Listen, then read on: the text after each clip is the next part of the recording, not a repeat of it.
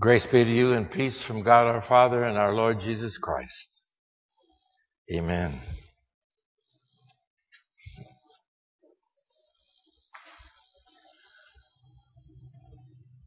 The message is based on today's gospel reading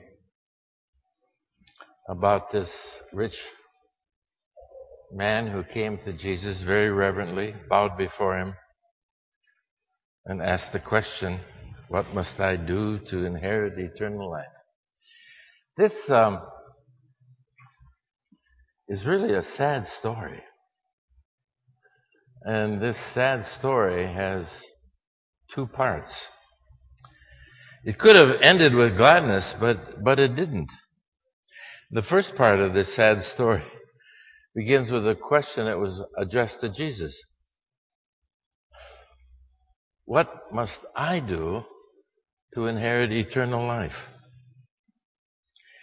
You know, I would have expected Jesus to answer with something like he spoke to Nicodemus, we read in John chapter 3. Believe on the Lord Jesus and you will be saved. Whoever believes in me will have eternal life, Jesus said. And then went on with verse 16, for God so loved the world that he gave his only Son, that whoever believes in him will not perish, but have eternal life. Or maybe that he would have answered with something like Paul spoke to that jailer in Philippi who asked Paul, what must I do to be saved? And Paul's answer was, believe on the Lord Jesus Christ, and you will be saved, you and your household.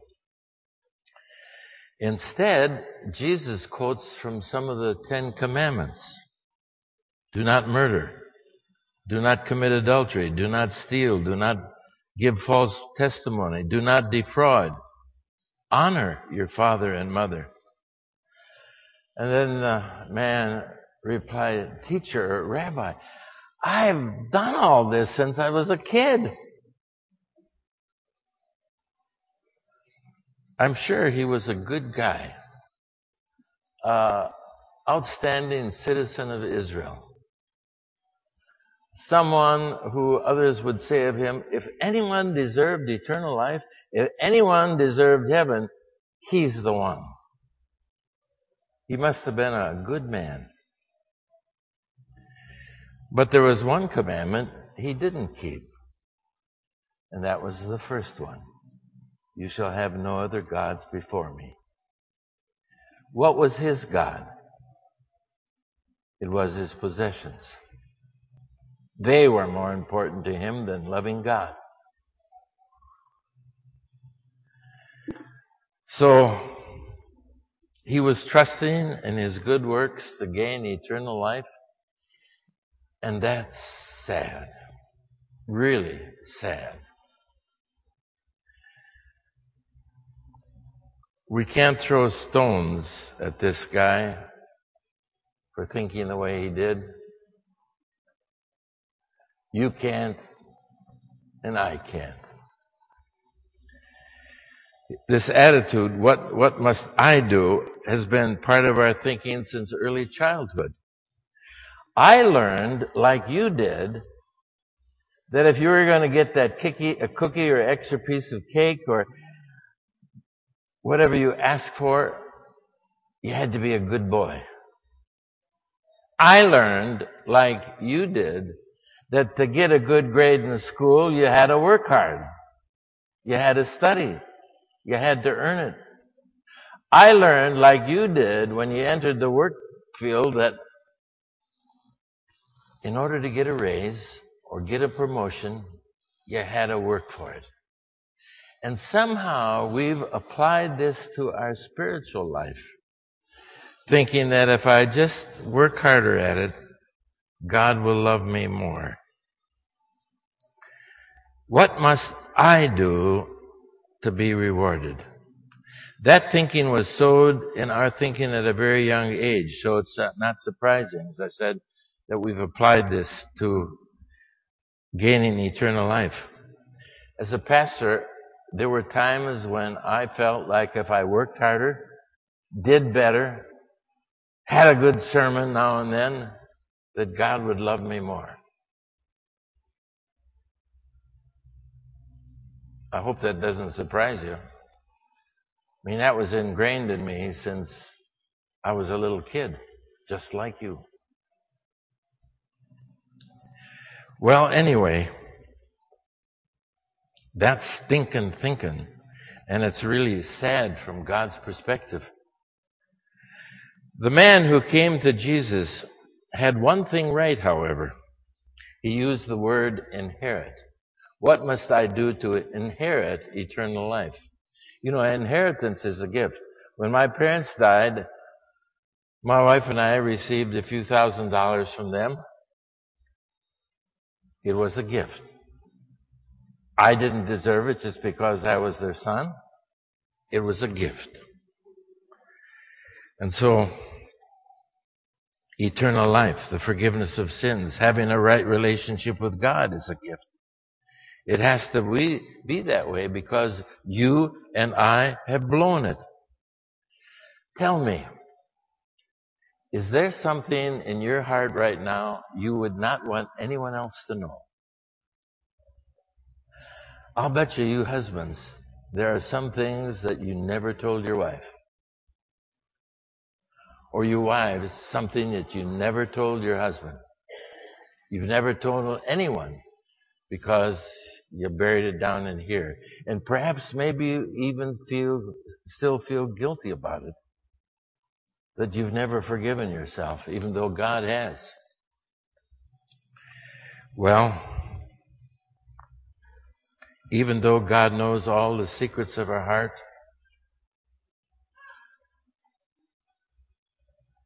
He still loves us. That's why Jesus was born. All that horrible punishment Jesus received was what you and I deserved. It was Jesus who said, Father, it's going to be difficult, but lay it on me. Lay it on me. I'll take their punishment and give them my righteousness. God the Father sees you and me through Jesus' eyes as someone forgiven, holy, righteous. It's a gift and it's grace.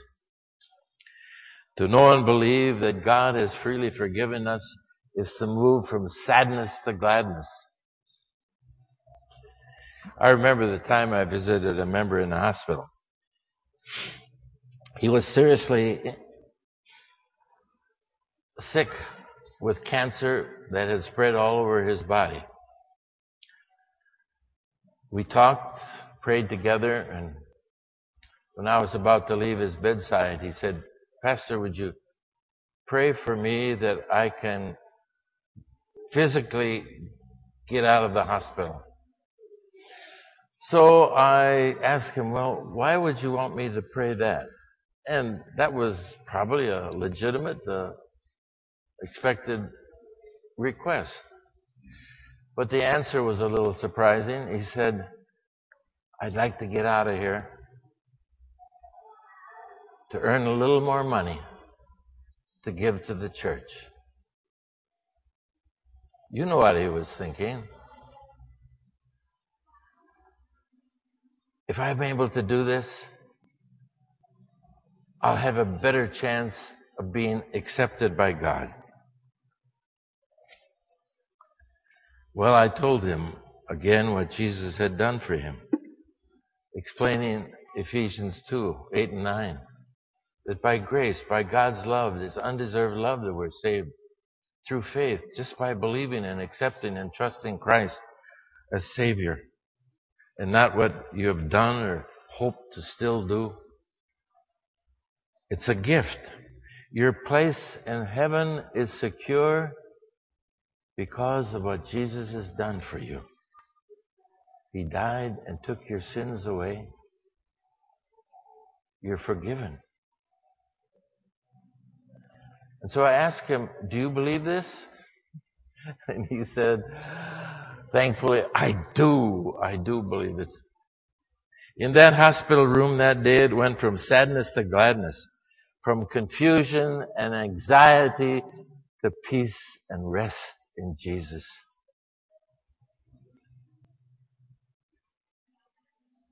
How about you?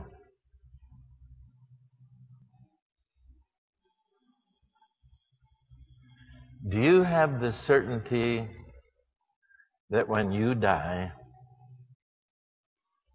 you'll be in heaven with the Lord? The man I was telling you about had heard a lot of sermons in church about the way to salvation, but somehow he still had doubts. And so I never take for granted that everybody sitting on a pew in a church on Sunday morning has that certainty, that assurance. Yes, when I die, I will be with the Lord. So how about you? Are you absolutely sure? It's so easy to have that rich man's mentality. What must I do? Have you done enough to earn God's acceptance? Of course not. When would you ever have done enough? It will just never happen. But Jesus has done enough.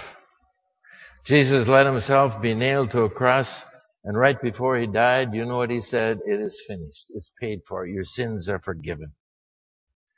And if you believe this, trusting in Jesus as your Savior, there is no condemnation. No condemnation for those who are in Christ Jesus. Think of it. No condemnation because Jesus Christ was condemned in our place. That's why he came. And we're forgiven. This is grace. This is gladness.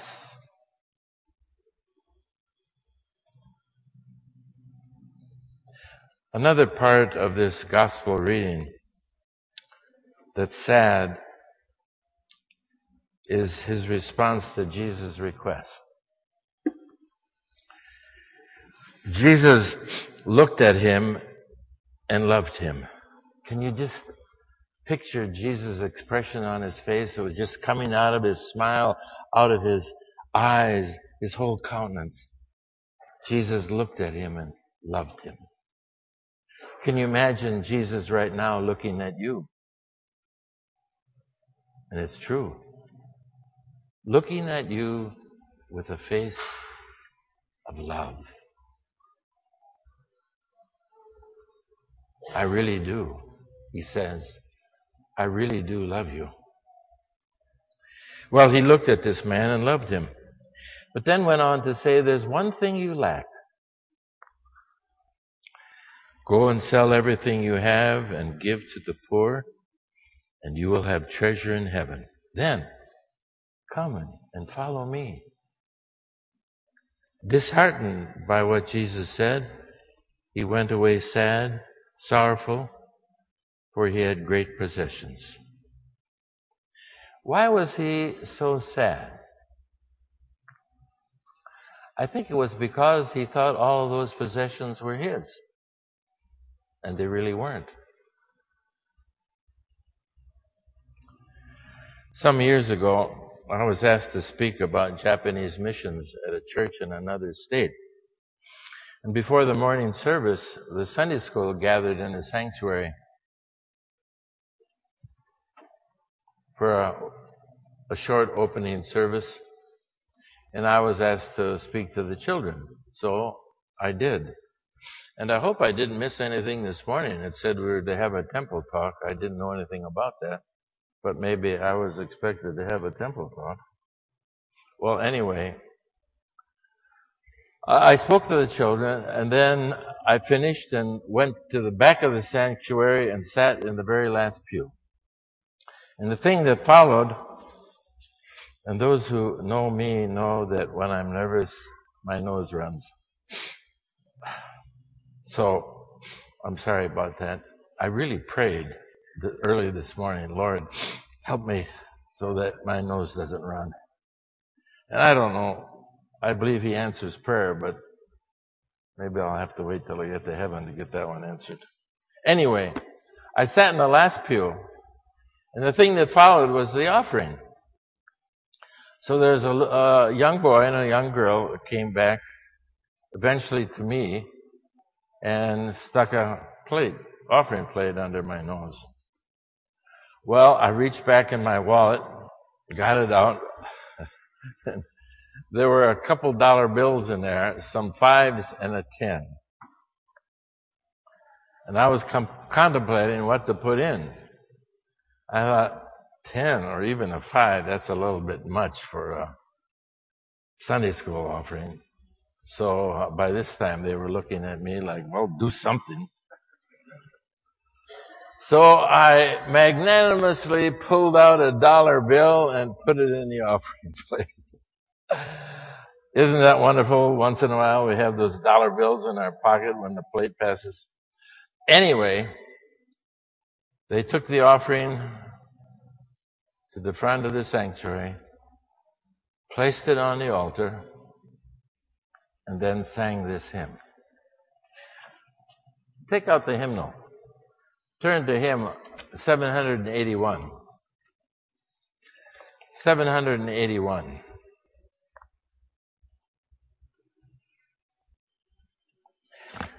This is the hymn that was sung. It was just the first stanza.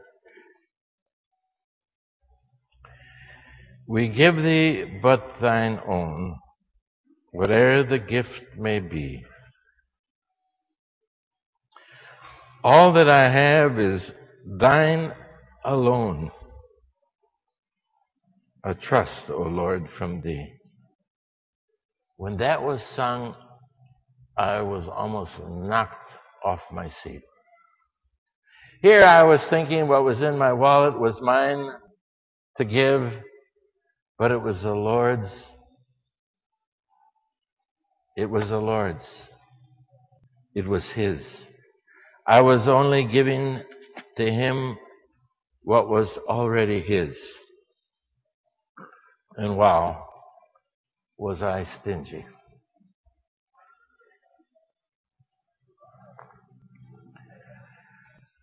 I understand that next Sunday you're being asked to bring your pledges and present them to God.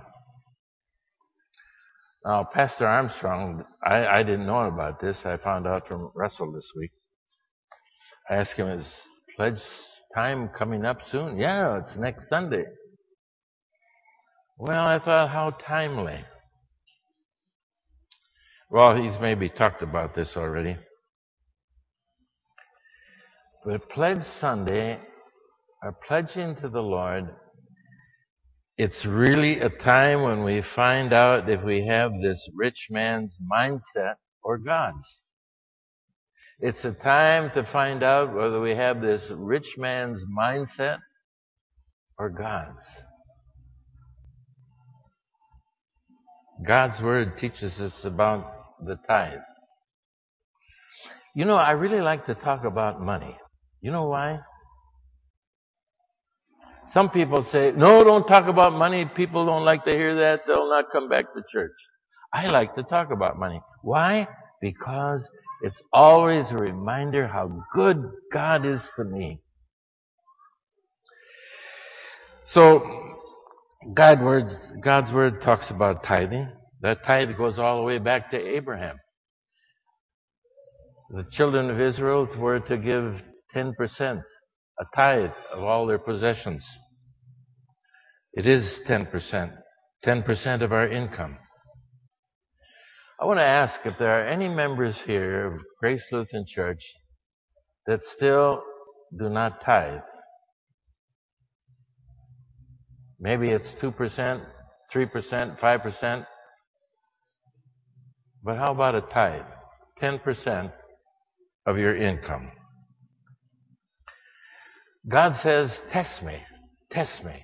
We read about that in Malachi chapter 3. And I quote, will anyone rob God? Yet you're robbing me. But you say, well, how have we robbed you?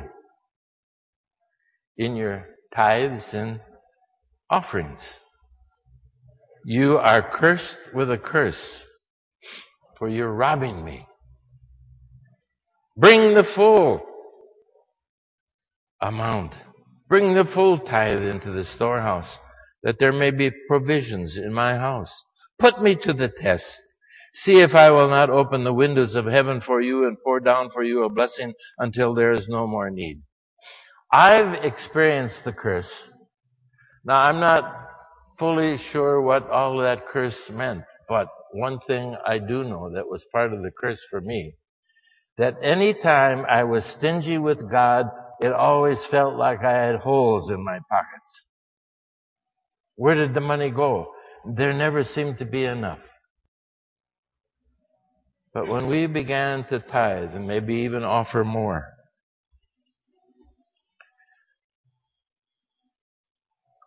I discovered that when God said, "Test me," He followed through with blessings. There was always enough. There was always the needs that were met. Now, some may think, well, I can't do this. Lots of bills and financial responsibilities. I remember after a service one Sunday, a lady came to me and said, "Pastor, I hear what you're saying, but I really can't do it yet." And she was telling me about all her bills and responsibilities. And then I said as kindly as I could, "Ma'am, it sounds like you really need to tithe."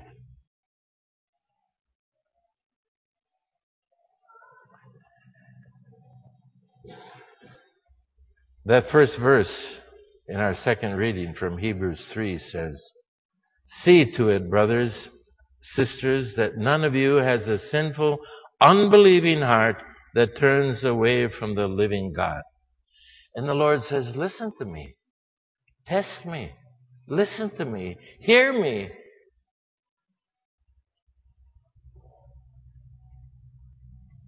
Test me. God says, if you're not a tither, test him.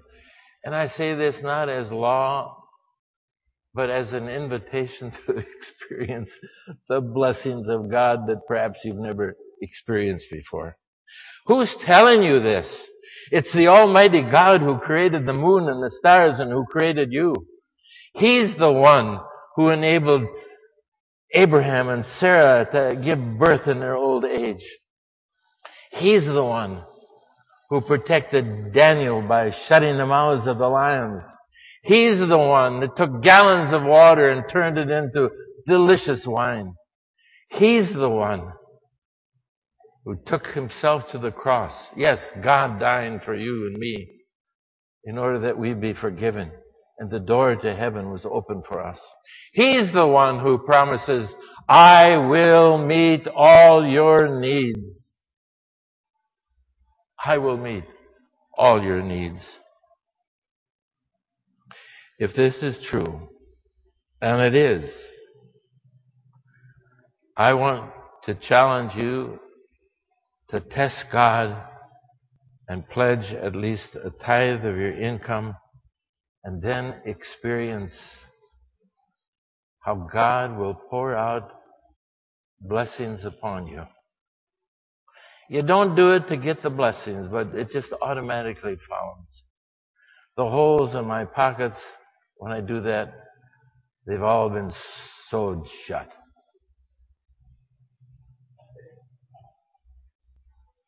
So do it. Just do it. Sadness, hesitation, reluctance will turn to gladness. And those of you who are already tithing and maybe offering even more than that, I want to encourage you to think about giving more to the church, more in your offerings, or to other church organizations and charities. God loves a cheerful giver, and you can never, never, never, never, never, never outgive God. It's impossible. So it's time to end this message from sadness to gladness. Sadness is trusting yourself for eternal life. Gladness is trusting Jesus and what He has done for you. Sadness is being stingy with God. Gladness is being a cheerful giver. and being thankful for all the Lord has done for you. Your Heavenly Father, our Savior Jesus, they're givers. They're givers. And when we give cheerfully, we reflect the heart of God.